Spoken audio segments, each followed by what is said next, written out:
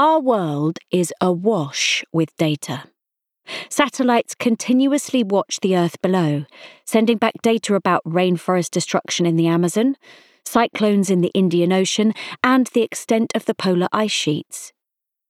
Tracking algorithms continuously watch human behaviour online, monitoring our time spent on different websites, measuring our propensity to click on different adverts, and noting our purchases with an eagle eye. Athletes, from Olympians to casual joggers, track their daily performance and physical condition. Financial markets create vast quantities of high-frequency price data. They are all observed directly from the real world, but without a framework to interpret that data, it would be only a meaningless stream of numbers. The frameworks we use to interpret data take many different forms, and I'm going to refer to all of them as models. Models can be purely conceptual. An informal model of the casual jogger might be, when my heart rate goes up, I am exercising more intensely. But with data, we can go further and make quantitative models that seek to describe the relationships between one variable and another. 10% of people who clicked on this product listing for a bicycle pump in the last week went on to buy it. The contribution of the model is to add relationships between data. These are observed relationships, and they may have some uncertainty. We do not yet know which 10% of customers would buy the pump. They are also influenced by our own expectations. We did not test how many of the people who clicked on the bicycle pump went on to buy an ironing board or a tin of tomatoes, but we might want to test how many of the people who clicked on the bicycle pump went on to buy a competing brand of pump, or whether those people also bought other sports equipment.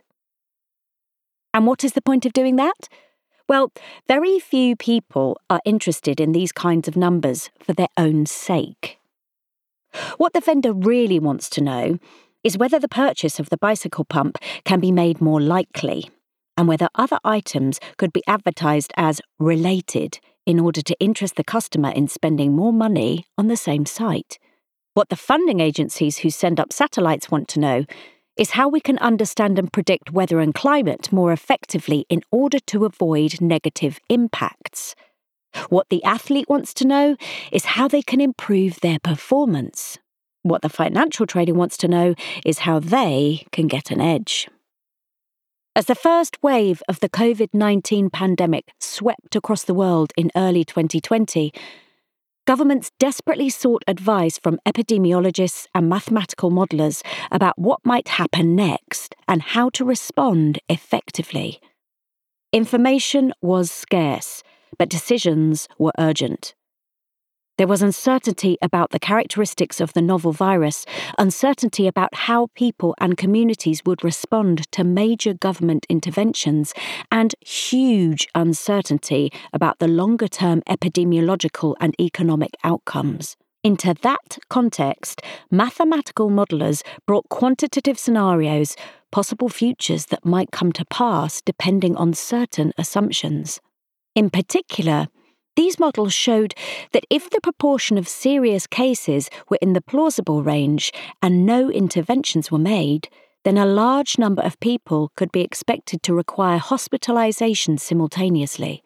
The very simplest model of infection transmission from one person to more than one other person is a framework with which you can make both large-scale conclusions about exponential growth in a population and small-scale conclusions about reduction of personal risk by reducing contacts. More complex models can represent semi-realistic differences in contact patterns over time for different sectors of society, and account for the effects of new information, better treatments, or vaccination programs. Even the sad human toll can only be estimated through modelling. Doing so offers the possibility of predicting the effect of different kinds of interventions, obviously of interest to large-scale policy making. And so, in the years since their introduction, epidemiological models have held a place at the top table of national policy making and on the front pages of the public media.